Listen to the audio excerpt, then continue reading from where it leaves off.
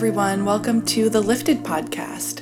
I'm your host, Helen Denham, and this is a place for us to talk about what we're doing every day to raise our vibration and understand ourselves more deeply as energetic beings and co-creators.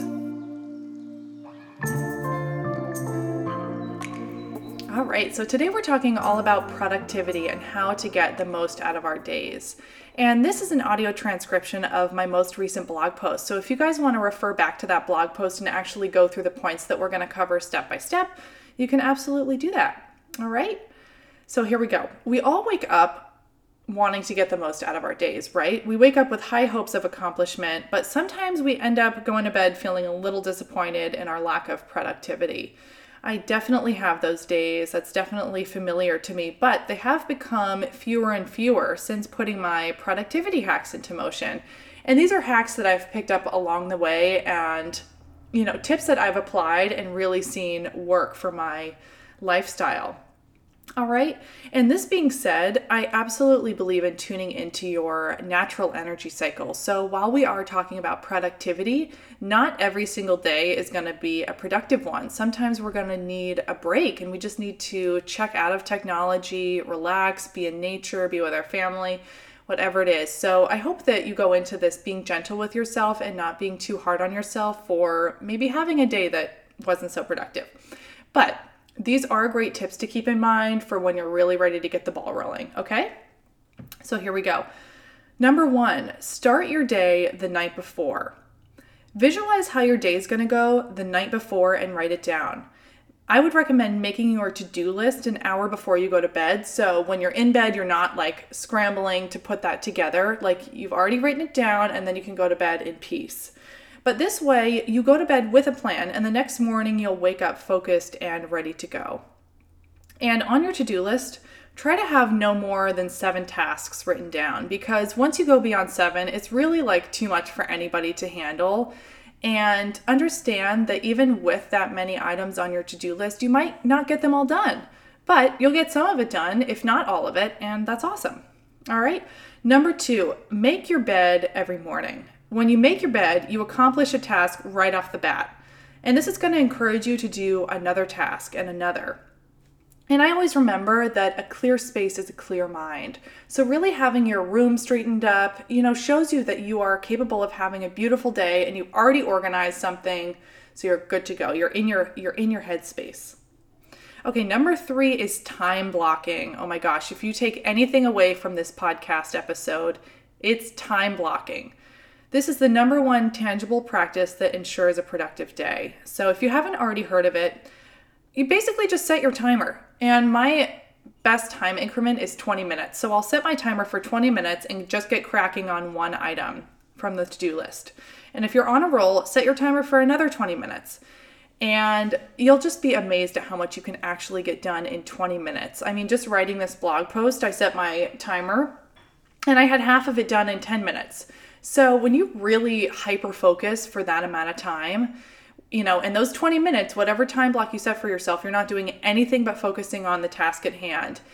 And when you're done with that time block, you can set another timer for a break. So maybe you just put your computer down for a second, you take a quick walk around, you grab a snack, come back to it. So time blocking is really great for productivity. And yeah. So I would absolutely recommend that and just keep going until you can get, all of your items checked off, 20-minute timers. Okay, number 4, make a soundtrack for your work time. When you hear the same music every time you work, it's like flipping a switch. Your brain just knows it's time to make moves. And I would recommend something that's purely instrumental and upbeat so that you're not distracted by the lyrics or anything and you're in a really good mood while you work. My favorite one to listen to is the Oceans movie soundtrack. I don't know if you guys have seen the Oceans series, but it's great working music. Okay, number 5, remind yourself of why you're working on these projects in the first place. When you think of the big picture and what you want your life to look like in 5, 10, 20 years, it really increases motivation and provides clarity around what you're doing with your day. And this is a great time to look at your vision board. Keep your eye on the prize, look at your vision board every day to remind you of what you're doing this all for. All right?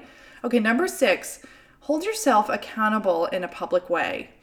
So for me, this looks like sending out a newsletter on Sundays, writing blog posts every week, doing a tarot card pull on Instagram every Monday. You get it. And if I don't do any one of those things, I'm not just letting myself down, but I'm letting down the people who look forward to that as well. So knowing that other people are looking forward to this really holds me accountable and really, makes me proud of the work that I'm doing and excited to share it. And if you're not someone who likes to be public facing like that at all, you can just join like an Instagram group or a Facebook group where people are just holding each other accountable and celebrating each other's wins. And, maybe you just post what you're working on and ask for support in that way. There's so many, tools out there, groups that you can join. So I would definitely recommend that so that you have accountability buddies. Okay. Number 7, figure out your time of genius. Some of us are morning people, some of us are night owls, and it's important to figure out what time of day is going to yield your highest productivity levels. So I know that I work best between 1 and 5 p.m. because I'm going to experience the fewest distractions.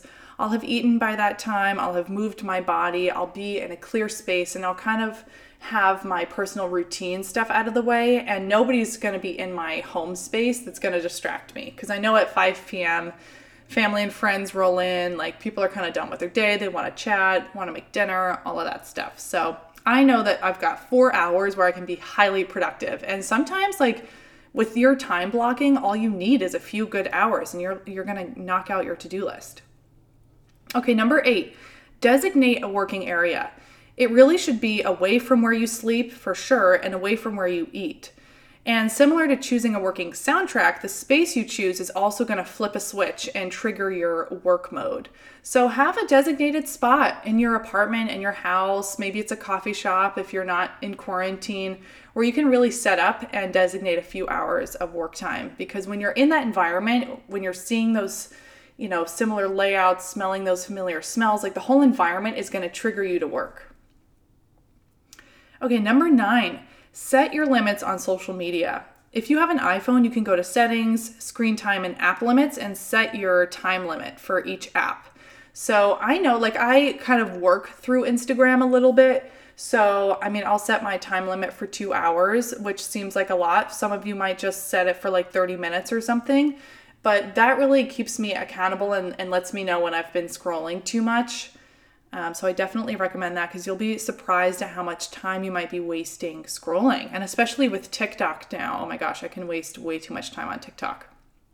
Yeah, so set your limits on social media. Okay, finally, celebrate your accomplishments every day by acknowledging 3 things you did well.